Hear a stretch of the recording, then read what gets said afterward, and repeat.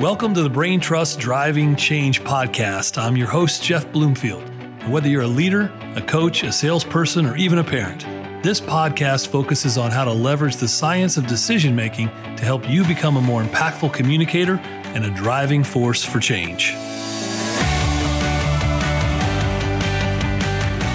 Well, welcome back to the Driving Change podcast. I'm your host, Jeff Bloomfield. Today's guest will sound and now look very familiar to those from just prior to, I believe, the pandemic. Mr. Tom Ziglar. We were honored to have him on the first time, and he's back and better than ever. And many of you guys know the Ziglar name, the Ziglar family, from Zig to Tom, and all the great impact they've had on just not just leaders, but on human beings around the world, and the legacy that the Ziglar name carries. And Tom has released a new book that I'm really excited for y'all out there to listen, that are listening today, to dive into a little deeper. 10 leadership virtues for disruptive times. I'm not sure why we would want a book like that right now. There's nothing going on at all that's disruptive. Feels like things are pretty steady. It's a perfect time for that. So Tom, thank you for being back on again. Welcome back to the Driving Change podcast.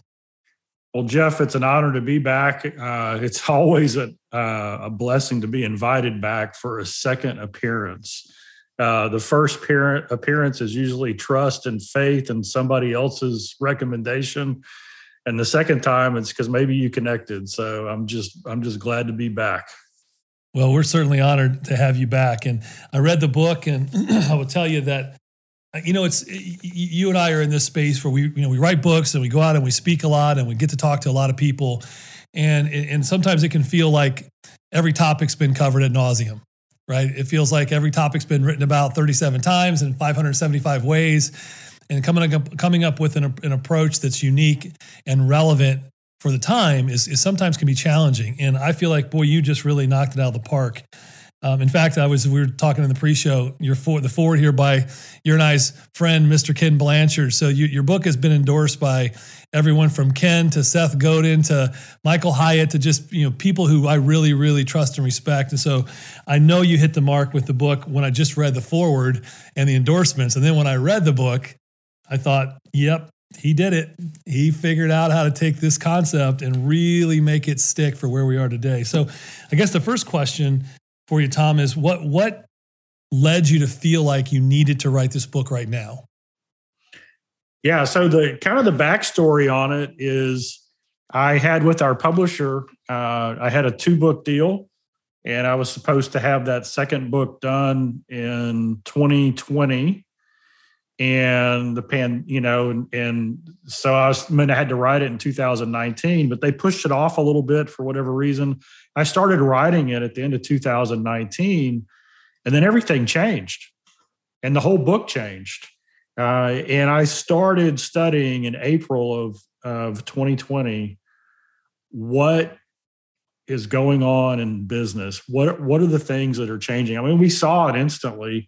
One of the first articles I read was in the initial lockdown, there were 60 million fewer commuter hours a day.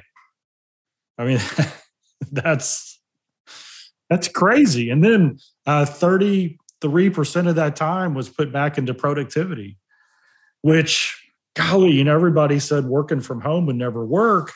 But those who had positions and jobs that could work from home, they thrived in it, right? And then, of course, there's all the adjustments. I remember, telemedicine's been out for 7 or 8 years, but nobody trusted it, because hospitals didn't like it, doctors didn't like it, patients didn't think it'd work. And then that was the only way we could see a doctor for a while, unless we were really sick. And I remember I got a sinus infection. I go online and schedule it. And, an hour later, I'm in front of a doctor, and 20 minutes later, I'm on the way to the pharmacy. And I'm thinking, why did I ever go in a doctor's office for a minor thing? So there's been all these dominoes, all these changes, good and bad. And for me, it's not really good and bad. It's all these changes that are different that allow us to maximize what's here right now. And people's the very foundation of the way people make decisions today is different. The number one issue in business today is mental health of their people. It's like the biggest challenge. 28%, this is a new study that just came out.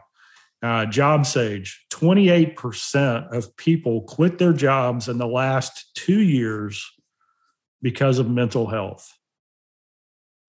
55% said in that who quit said that that the number one reason, 55%, I'm pulling that stat right out of my brain right now as I'm trying to remember it, was stress. 38% depression, 37% lack of motivation.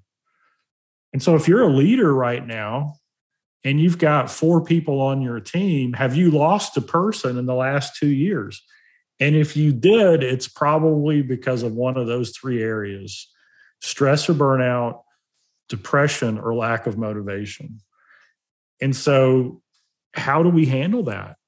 As leaders, as business owners, as large companies, how do we adjust to that? And that's what the book really talks about, is how do we thrive in this disruption, and instead of being paralyzed and watching everything drift away and losing control, how do we actually make disruption our strategic advantage? And so that's what the book teaches.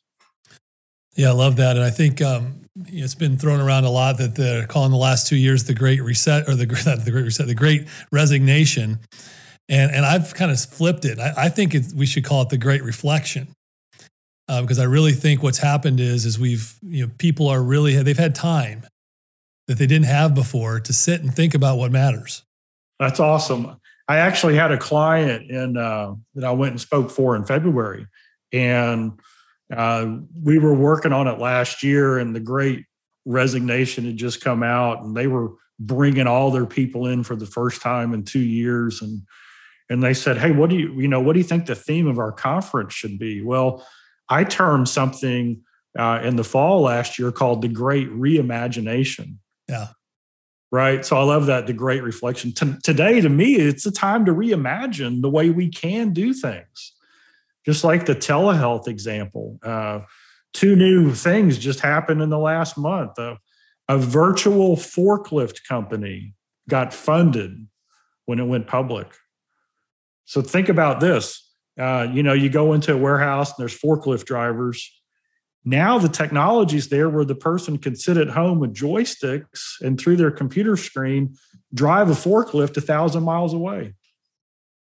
Isn't that crazy?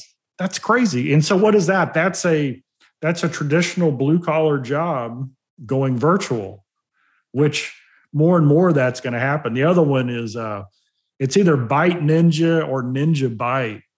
It's a new company. And so, they have such tight labor supply in the food industry that when you pull up to fast food now and you order through the speaker, the person taking your order might be 1,000 miles away. Wow. Isn't that crazy? And so when you look at highly qualified people who live, a little outside of city centers, away from these restaurants, maybe they want a higher quality of life. They want to spend time with their grandkids, whatever their situation is. And so they would love to work 20 or 30 hours a week with a great attitude. But if they have to drive in and go through all that, it doesn't, and stand up on their feet all day, it just doesn't work for them. Now they can do it this way. So it's creating a lot of opportunity we didn't see. So that's the way we're all reimagining it. Yeah, what's funny is I was thinking through this, that, the old phrase that necessity is the mother of invention, that's a very reactive, it's a very reactive mindset. And now there's good that comes out of that, right? We've, as you've seen with the pandemic, to your point, you're giving us lots of examples. But what I love about your point of view here is, imagination is a proactive mother of invention.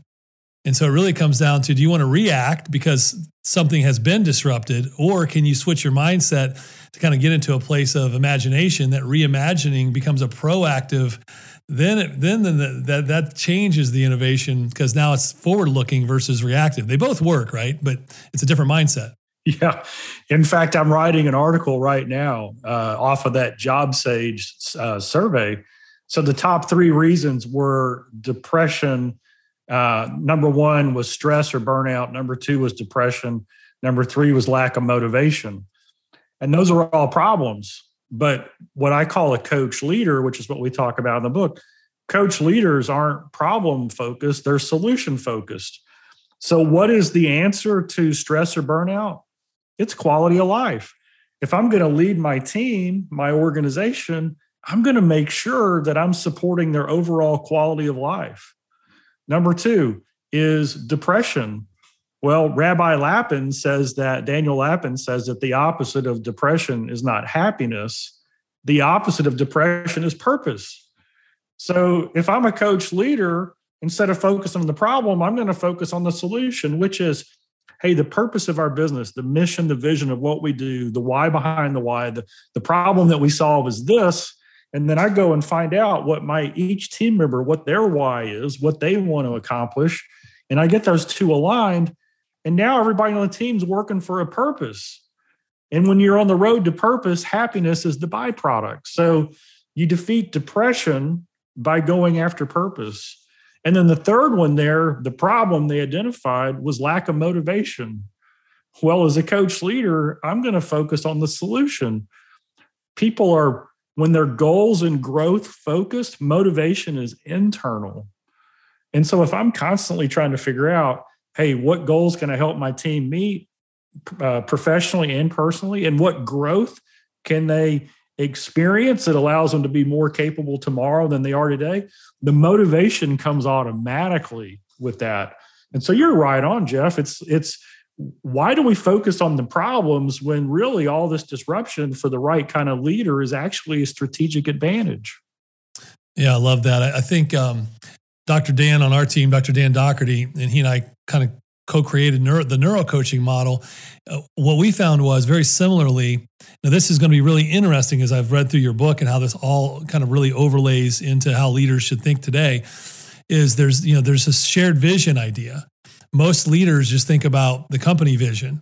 And up until the pandemic, they hadn't really had to consider what the employee's vision was. The good ones did, but by and large, it was here's our company, here's what we do, here's the vision. Now go do your job and help us get to the end, get to the goal line. But what we've learned is that it takes really, you got to understand the company vision, but the leader has to have a vision, and then they have to understand the employee vision. If they don't know those three things, they can't do the exact things you're talking about, which is paint the picture for the opposite of the problem. And that's what I love about your virtues is they really bake into the mindset of a leader. And I don't know if you have an opinion on this or not, but we kind of grew up with a lot of that servant leadership mindset, and I do think there's a lot of value there, but it almost kind of got washed out a little bit. Everyone has a servant leader mindset. Well, what does that really mean? And how does it practically show up every day in the workplace? And now with this remote and all the challenges that we found, your virtues to me really, in my mind, embody what that actually means when you're living it out every day. Would you agree with that? 100%. And just to kind of bundle the book into three sections, there's three sections in the book. And the meat of the book is the 10 virtues. That's the majority of the pages. The first part of the book is about the coach leader mindset. How do we approach it? What do we think? The second part is this. Everybody says, love your people. Everybody says, be empathetic to your people. But nobody tells you how. Right. And so the 10 virtues are actually the how of showing love and being empathetic.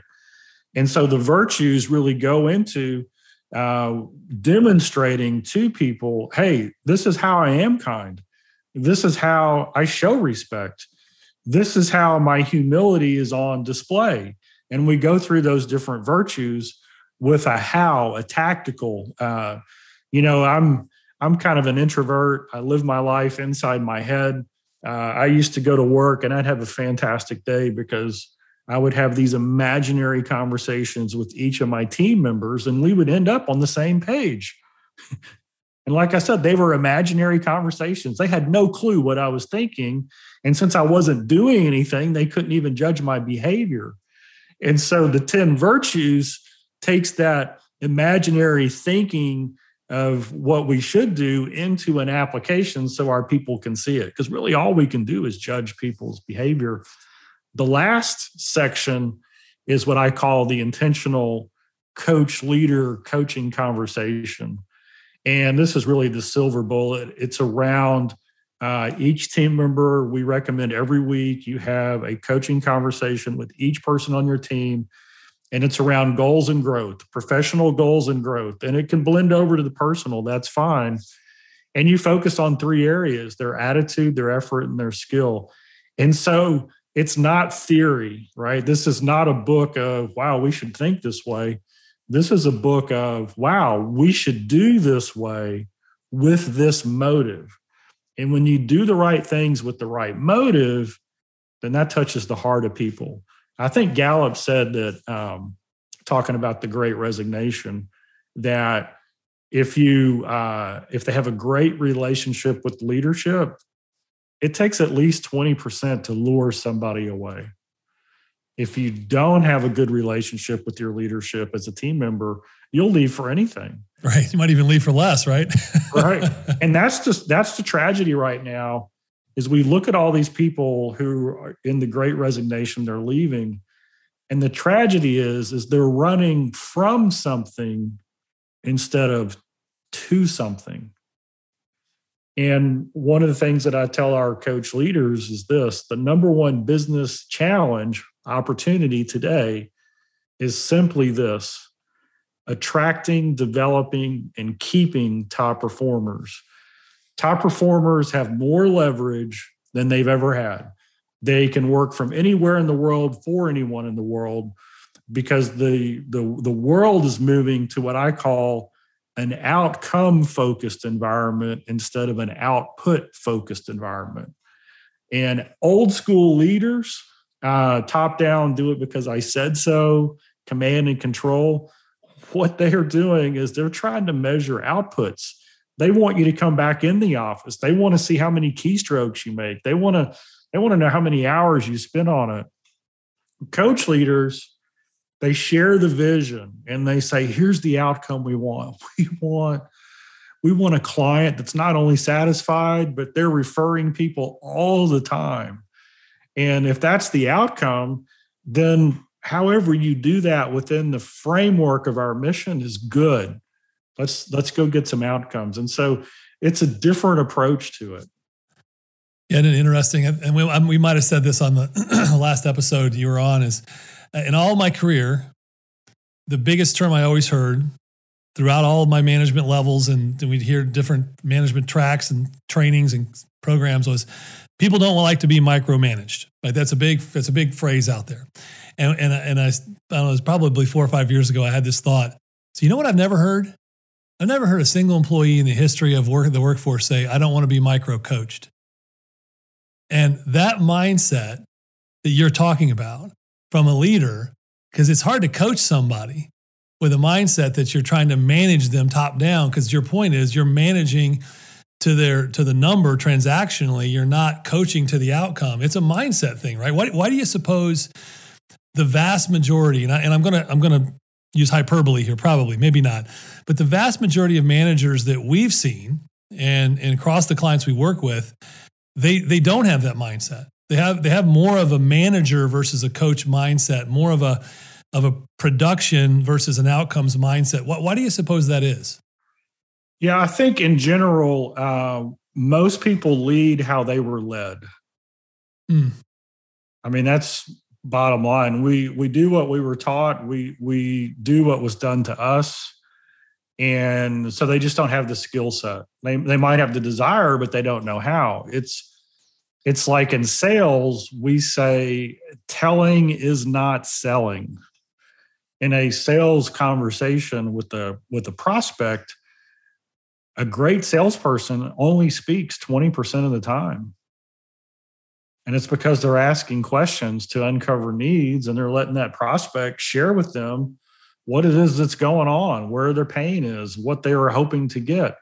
And then out of that conversation, the sales professional can then make recommendations that fit what that person's actually looking for, rather than vomiting out a catalog.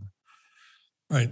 Right. Well, that's also the difference between a traditional manager and a coach leader.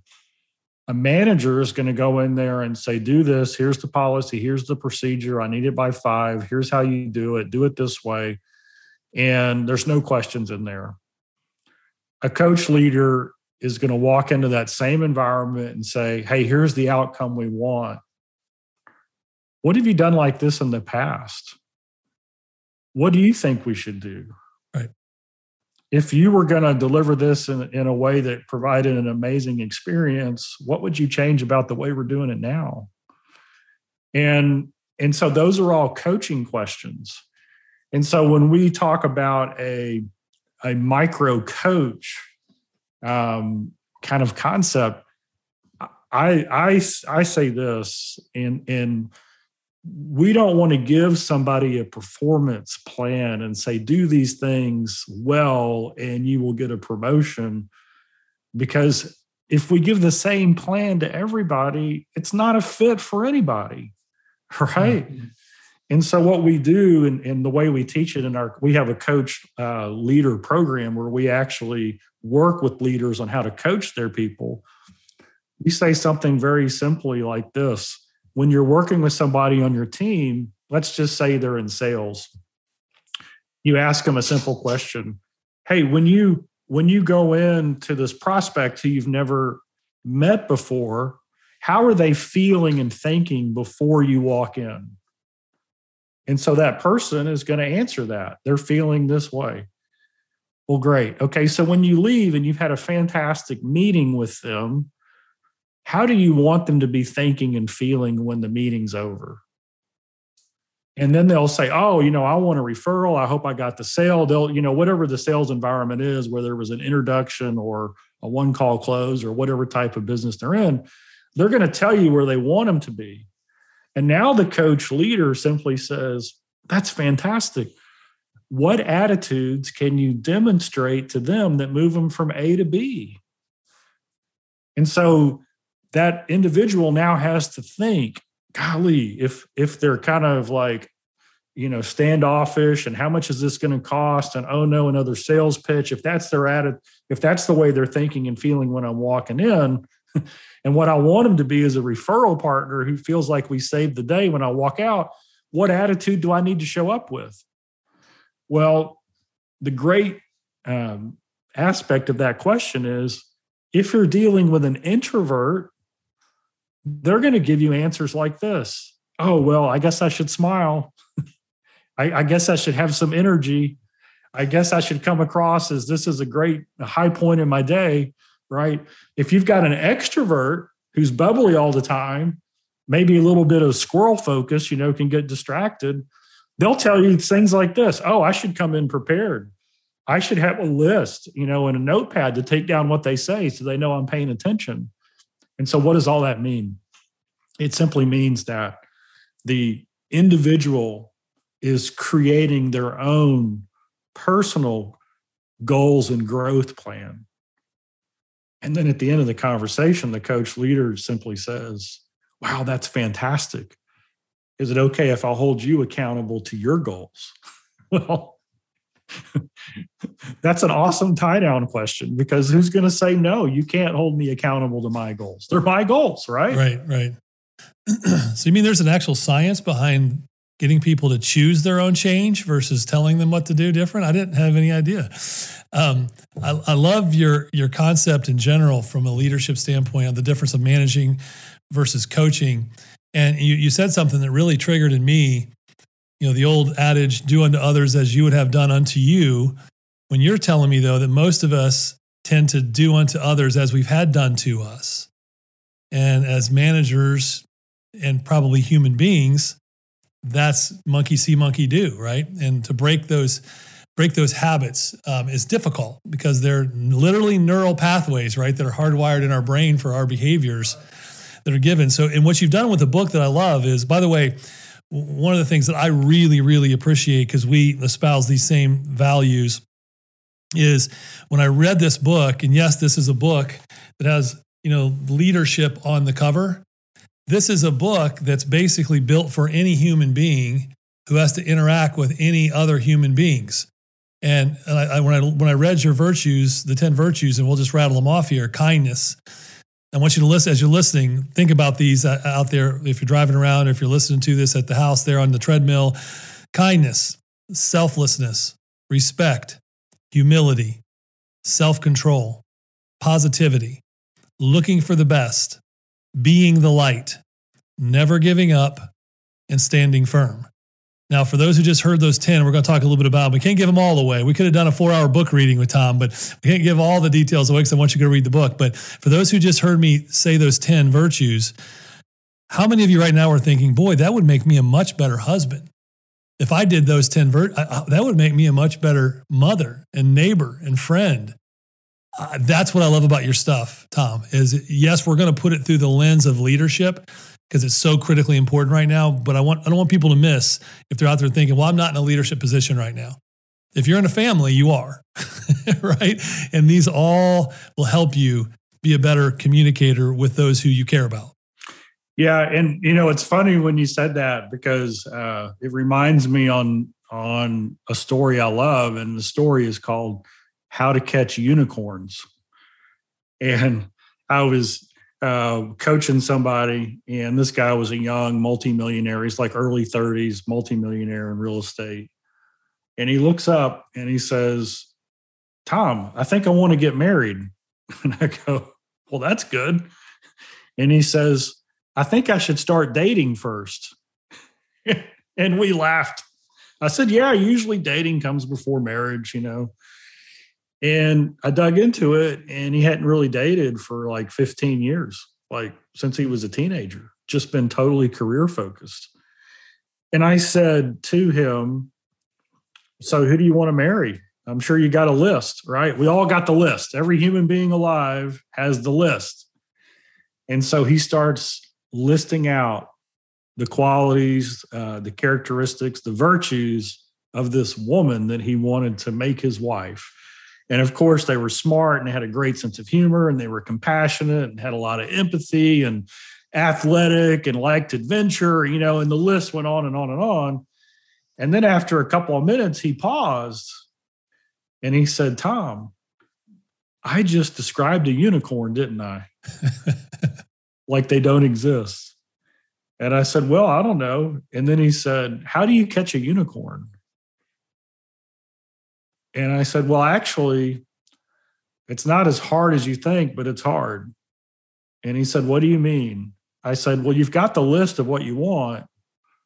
Now what you need to do is write down the list of qualities that they would be attracted to, that would attract a unicorn, and you develop those qualities in yourself.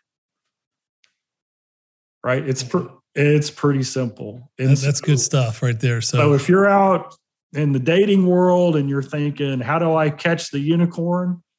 Write the list of what you want, and then ask yourself, what qualities would that person be attracted to? And that's what you develop in yourself. If you're trying to grow a business or a team, just write down the qualities of the people you want on your team. What are their attributes? What are their virtues? How do they treat each other? How do they do life? Write down, and then ask yourself, who would that person be attracted to? Who would they want to go and commit to as far as a career? And then you develop those things inside of yourself. That's really good. Well, let's dive into some of this here too, because I think with some practical stuff, there's some things that really kind of struck me as I went through the book. So the first virtue, kindness.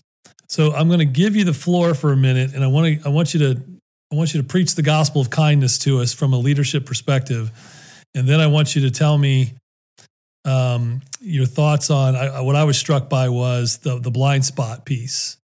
And I think kindness, of all the virtues that you've listed right now, has never been in more demand, and yet has also never been more elusive.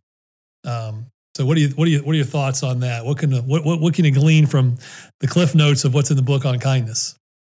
Yeah, well, I had a great interview with a world-renowned expert on kindness, Shanti Fieldhahn, and she's an amazing lady, done all kinds of studies. And the thing that stands out about kindness is that if you ask people, are you kind? almost everybody, well into the 90 percentile, will say, yeah, I'm kind. But when you observe their behavior, they're not kind. And that's the key difference. And so the thinking, we judge ourselves by our own, we judge ourselves differently than we judge other people. We give ourselves the benefit of the doubt. We know our intent and motive, at least we tell ourselves we do. And so we can say and do things that aren't kind, that put a burden on someone else. And so that's not the way kindness works. The way kindness works is, what's the behavior, the action that you're doing that creates a reciprocity, a kindness back from that other person. And you're not doing it to get reciprocity. You're doing it because it's the right thing to do. It's just always good to be kind. So in a divisive culture right now, where everything is us or them, right? If two sides are disagreeing, how would the world change if they just both sat down and they were just kind to each other? And there's a story that I like. One of our people shared it with me, and this new company had they'd onboarded there. It was their first day of training. They'd hired some new people to come in, and in this training, and all the new people came in. There was like 15 or 20 people going through the class together, and the supervisor managers were in the room together, and then there was another mid-level manager. Then there was the highest person in the room to be a part of this kickoff. And the dress code was everybody had to wear a sports coat and a tie and slacks, right? I mean, that was the dress code. Well, one of the new hires shows up without a tie and a sports coat. And everybody's looking around at what's going to happen, right? Because are they going to get hit with policy and procedure or something else? And before the person in charge of the meeting could go and talk to that individual who didn't have on the sports coat and tie, the higher up, the highest ranking manager in there went over, took his tie off, put the sports coat, gave it to the person, and said, "Here, this will help you out today." And he did it in a way that just respected and showed kindness to that individual. And the person telling me the story said that all these years later, more than 10 years later, the people who were in that class still talk about that moment. Mm. That's such a good example of kindness in action. And you made a comment there a little bit ago that really struck me as well. All of these virtues, I think about how are they measured? And they're measured in I think, and you correct me if I'm wrong, they're measured in the actionable behavioral response of those who are impacted by the behavior. And so if I am, how do I know that I'm kind? I can feel like I'm kind, but if you don't feel like I'm kind to you and you don't react in kind, pun intended, then was I really kind? I might have felt like I was kind, but if it's about human interaction and how you're making the other person feel in that moment, and you didn't reciprocate kindness just because you didn't feel I was being kind, then was I really being kind? That's the old, if the virtue tree falls in the woods, nobody's there to, like, is that right, or am I off track a little bit there with it's really about how the other person reacts to that, whether it's true or not? Yes, exactly. Shanti Fieldhorn, she has a thing called the Kindness Challenge. And in the Kindness Challenge, let's just say there's a relationship you have at home or at work, and you've got a lot of friction, and you've said words that you regret or done things that you regret, and you want to repair it, right? You want to fix it. And so what you do is you pick that person for the Kindness Challenge, but you don't tell them, right? They have no idea that you're doing this. And it's a 30-day challenge, and all you got to do is 3 things. You don't say anything negative to them or about them. So nothing negative to them or about them for 30 days. And then every day for 30 days, you say something positive to them and something positive about them to someone else. And the third piece is you do a little thing, a little nice thing for them that shows them that you're thinking about them. And it could be as simple as you're at the office when we used to all be in the office, but you're you're walking to the kitchen to get a bottle of water and you simply say, hey, I'm going to get a bottle of water from the kitchen. Can I bring you back something on my way? Right? That's how simple the act of kindness needs to be. I think she said 87% of people in the surveys who do this have an improvement in that relationship as part of that. And so it's not only not being unkind, it's intentionally being kind. And that's where people see it in the behavior, right? It's not just I'm going to stop being harsh or critical. It's I'm going to turn around and be supportive. And that's a hard thing for people to do. But when you do that, she said, I think her words were, it doesn't break the walls down, it melts them. And so when you need to have a real conversation about an issue that's probably the driver behind this friction, the receptivity of it and the willingness to hear is through the roof. And they don't even realize it. It's because it's very difficult to maintain over a long period of time a harsh attitude to somebody who's just kind. But Tom, daggone it, what you're describing, it takes a lot of effort and a lot of work. And I got to think about other people to do that. That's just, come on, that's not practical. I know. If you do think about it, and I say that in somewhat with jest, but in the world we live in today, and I catch myself with this, unenviable task list and so many things going on and so much stress in your life going on. And if all you're doing is processing that every day and on that same treadmill every day, you really don't have a lot of room for others. And though in your mind, your intent is, well, I'm providing for my family, or I'm accomplishing this for my team, or I'm doing this for my company. What you're really doing is you're filling your headspace full of a bunch of stuff, task-oriented, transactional behaviors, which don't allow you to have the kind of space in your life to even think about others in order to be kind to them. Is that right?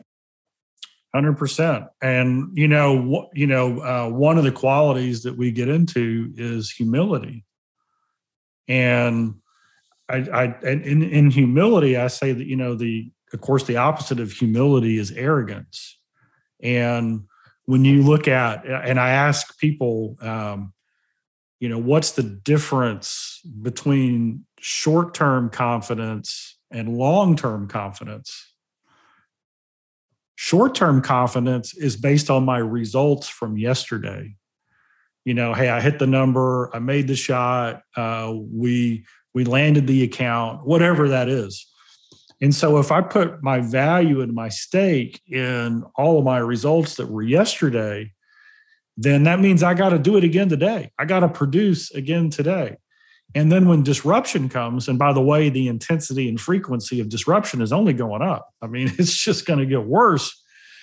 And that means that markets are going to change. The way business is done is going to change. The way people live their lives is going to change. So if my confidence is built on what I did yesterday on results, I'm going to get rocked. And so somebody who's a high achiever who has got great results and it's all based on what they did, that leads to arrogance. Arrogance means it's about me. It means it's about what I can do, and I don't really have to worry about you. Now, long-term confidence is completely different. Long-term confidence is about growth and learning. It's not about what I know. It's about who I know, right? Because somebody who's got humility says, it's okay if I don't know the answer, because I've got a team of people who who know how to learn and know how to grow. And so that's where when you start pairing things, people who are kind with humility, they don't have the pressure to be perfect. And because they don't have the pressure to be perfect, it's not all about them. In fact, humble leaders get excited when they don't know the answer. because now they've got an opportunity to grow and learn. They've got an opportunity to help somebody else on the team shine, which is what leadership's all about. If they're an arrogant leader, a self-centered leader instead of a selfless leader, then they get really under pressure and they'll act out and they'll react inappropriately to what's going on, because if they don't know the answer, obviously nobody else can. That's so good. And I think I'm sitting here thinking about the handful of listeners who are leaders out there right now who might be thinking, yeah, Tom, you don't understand. Kindness and humility, that's great. But I've got such a high pressure to perform that I can't be worried about that. I just got to go. And so I think there's a myth out there that what you're describing is, group hug, kumbaya, nothing ever gets done. Therefore, we never actually hit the performance metrics that we set out to do. When what you're saying is, this is, if you're thinking through the mindset of this is going slow to go faster, it's slowing your mind down to do these behaviors that are actually speeding up the ability to accomplish the results. And I know you and I believe that, but I don't think a lot of people do, or they wouldn't behave in the way they do, the leaders out there. So what would you say to those leaders who they're stuck on that treadmill and they think, hey, you know what, kindness, humility, selflessness, that's great, but I save that for home. At work, I got to grind, and we got performance to hit. Yeah. So I was working with a client, and the pandemic hit, their business took off because of the nature of their business, and they really, really did well. In fact, they had a huge increase. And then about last July, August, their business sagged, and it went down below what it was before the pandemic. There's no reason it should have gone below to what it was before the pandemic. And they said, what happened? And I said, well, you were results focused instead of growth focused. And they said, what do you mean? And I said, well, when there's a line of people ready to sign agreements, you skip all the foundational stuff and you just write contracts and everybody gives high fives. In the meantime, you have lost out on asking for referrals and building stronger relationships and asking what else they might need and how else could you serve them. So you get away from that basic. And so now the market shifts, right? It gets tougher, and the people who were just coming in droves, they're not coming in at all because they don't have the ability to come in, and you dip below and you've forgotten how to fish. And so now you got to come back in and you do basic training around how to fish, right? How do we build relationships? How do we ask for referrals? How do we, really cement that we care about this client? And so what does it mean when it comes to people who are results-oriented versus growth-oriented? If you're a growth-oriented leadership, then no matter how good it is, you can keep moving the standard higher. You can say, what else can we learn? How else can we serve? How are we expanding this out? And you keep hitting the foundation with growth and learning and development. And then when it gets tough again, you've got such a bigger base to grow from and your skills are intact that you don't feel the hit like your competition does. And so what does that really mean? It means that if you're a leader and you've got 5 people on your team, know this: they all want autonomy. They all want flexibility. They all want to make choices around how they're going to do the job. And so here's your responsibility: to inspire, equip, support, encourage, develop, and train them so that you can give them as much autonomy as possible. Give them what they want. What do we want on our team? We want Navy SEALs working for us, right? We want to say, here's the mission, go do it. How can I help? Dad said this years ago. He said, if you're irreplaceable, you're unpromotable. So if I'm in a leadership position, my priority should be to make every person on my team better than me. If I get the reputation of raising people up to the next level, then I will get raised up in the process of doing that. If I'm what I call a T-Rex leader, this is the negative stereotype. sharp teeth and short arms. Sharp teeth because I lead with fear and I bite your head off. Short arms because it's all about control. Those are extinct.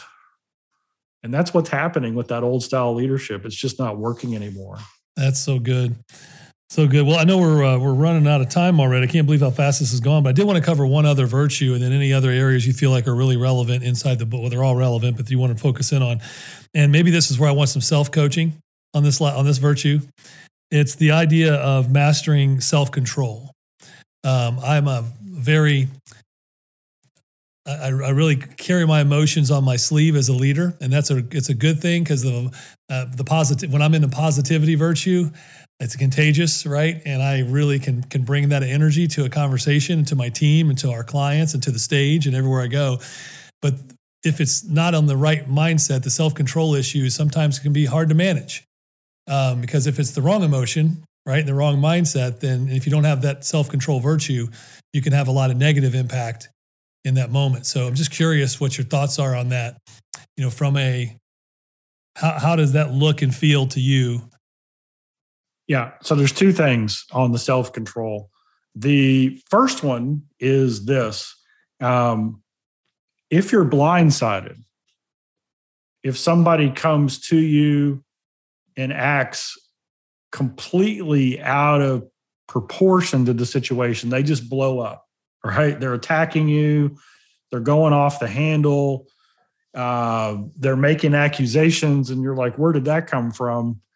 All you've got to do is ask yourself this question. Would a secure person say that?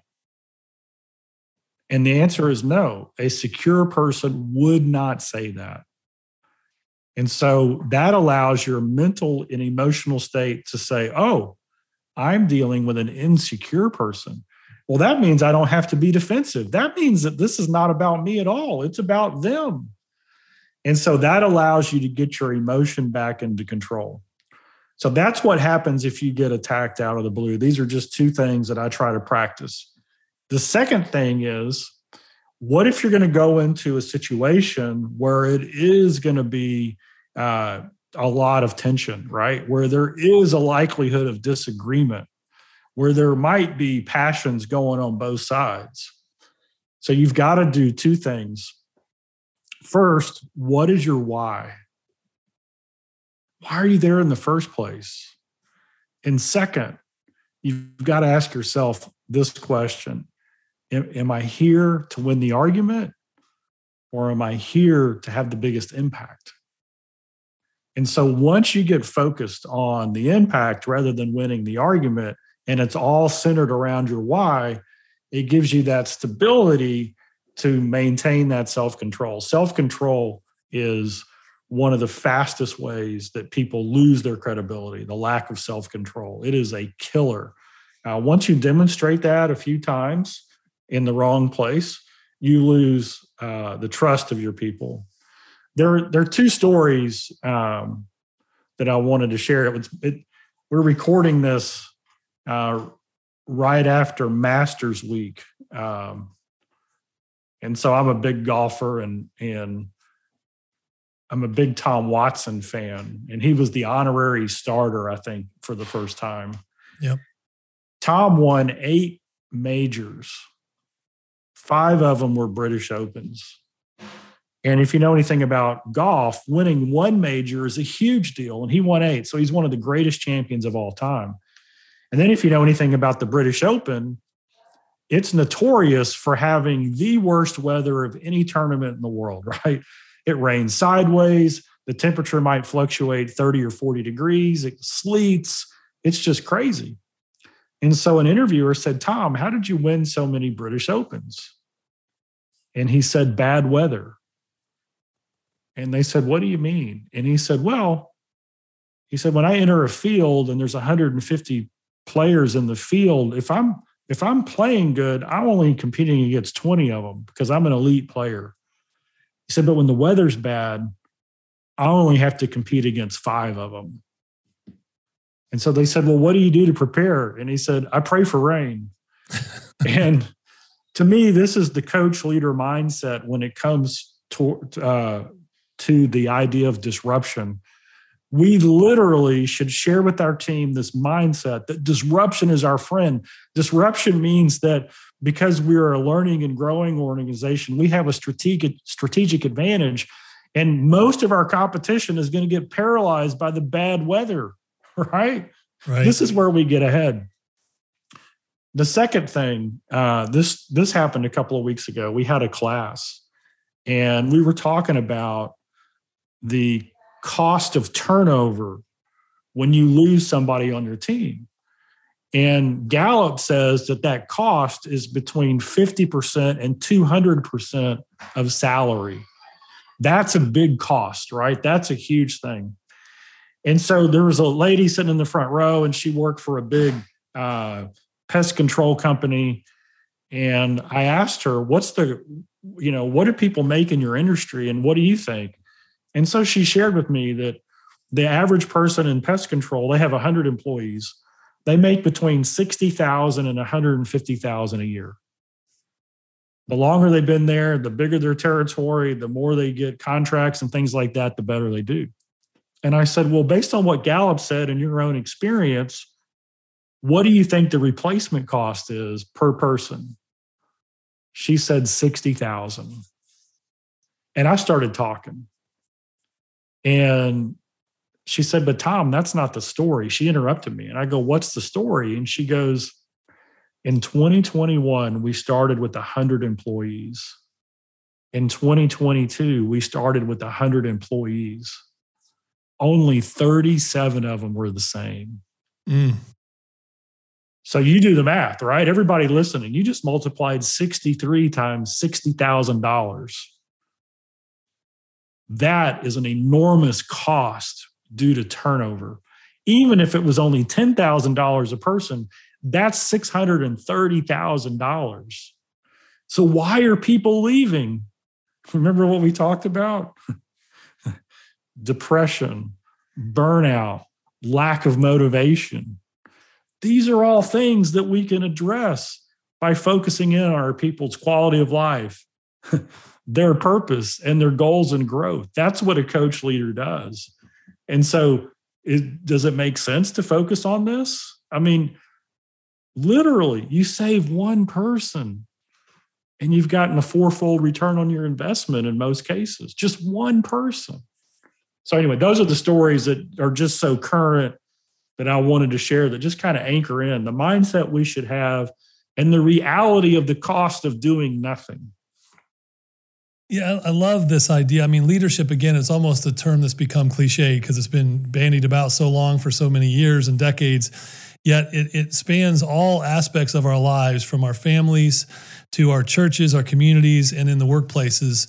And the 10 leadership virtues in this book for disruptive times, it really does give you the roadmap. And we didn't even really get into the how and some of the specifics today just due to the lack of time. But I really want to encourage everybody to go dig into this. I mean, it is just chock full of practical application on how to take these virtues and bring them to life every day in a practical way. And Tom's right. I mean, it's not just about cutting costs because of turnover issues. This is about creating an environment where people want to thrive because of the positive culture that you create as a leader. And then the performance on the other side of this, and we know this, right? We've looked at this, all of us have studied this. The performance of organizations who have those high-performing, high-thriving, purpose-driven cultures is by far 10x their competition. And you've done an amazing job of summarizing that in this and turning a disruptive event or disruptive seasons into a strategic advantage and almost seeking them out because of the culture that you've built to not just survive those disruptive times, but to thrive through them beyond anything that maybe your company's ever seen before. So again, thank you for being on. Point some people in a direction where they can go, not only get the book, but learn more about the coaching program and obviously your organization in general. You bet. All about the program and the book, you can go to ZiglarCoachLeadership.com. That's just ZiglarCoachLeadership.com. And if you want to remember a short one, you can just go to Ziglar.com and we can tell you all of our stuff. But those are the two places to check out. Well, Tom, you are a thought leader around the world in this, not just in leadership, but I think as people think about how they manage their lives in general. So thank you for continuing to carry the torch that your dad started and lit. You are a beacon, and I know I look up to you. My team looks up to you. A lot of our clients look up to you, and we just appreciate and are honored to have you on the Driving Change podcast for episode number 2 with you. Thank you. All right. Thank you so much, Jeff. Be blessed. It is just an honor to be invited back. So thank you so much for the time. Anytime.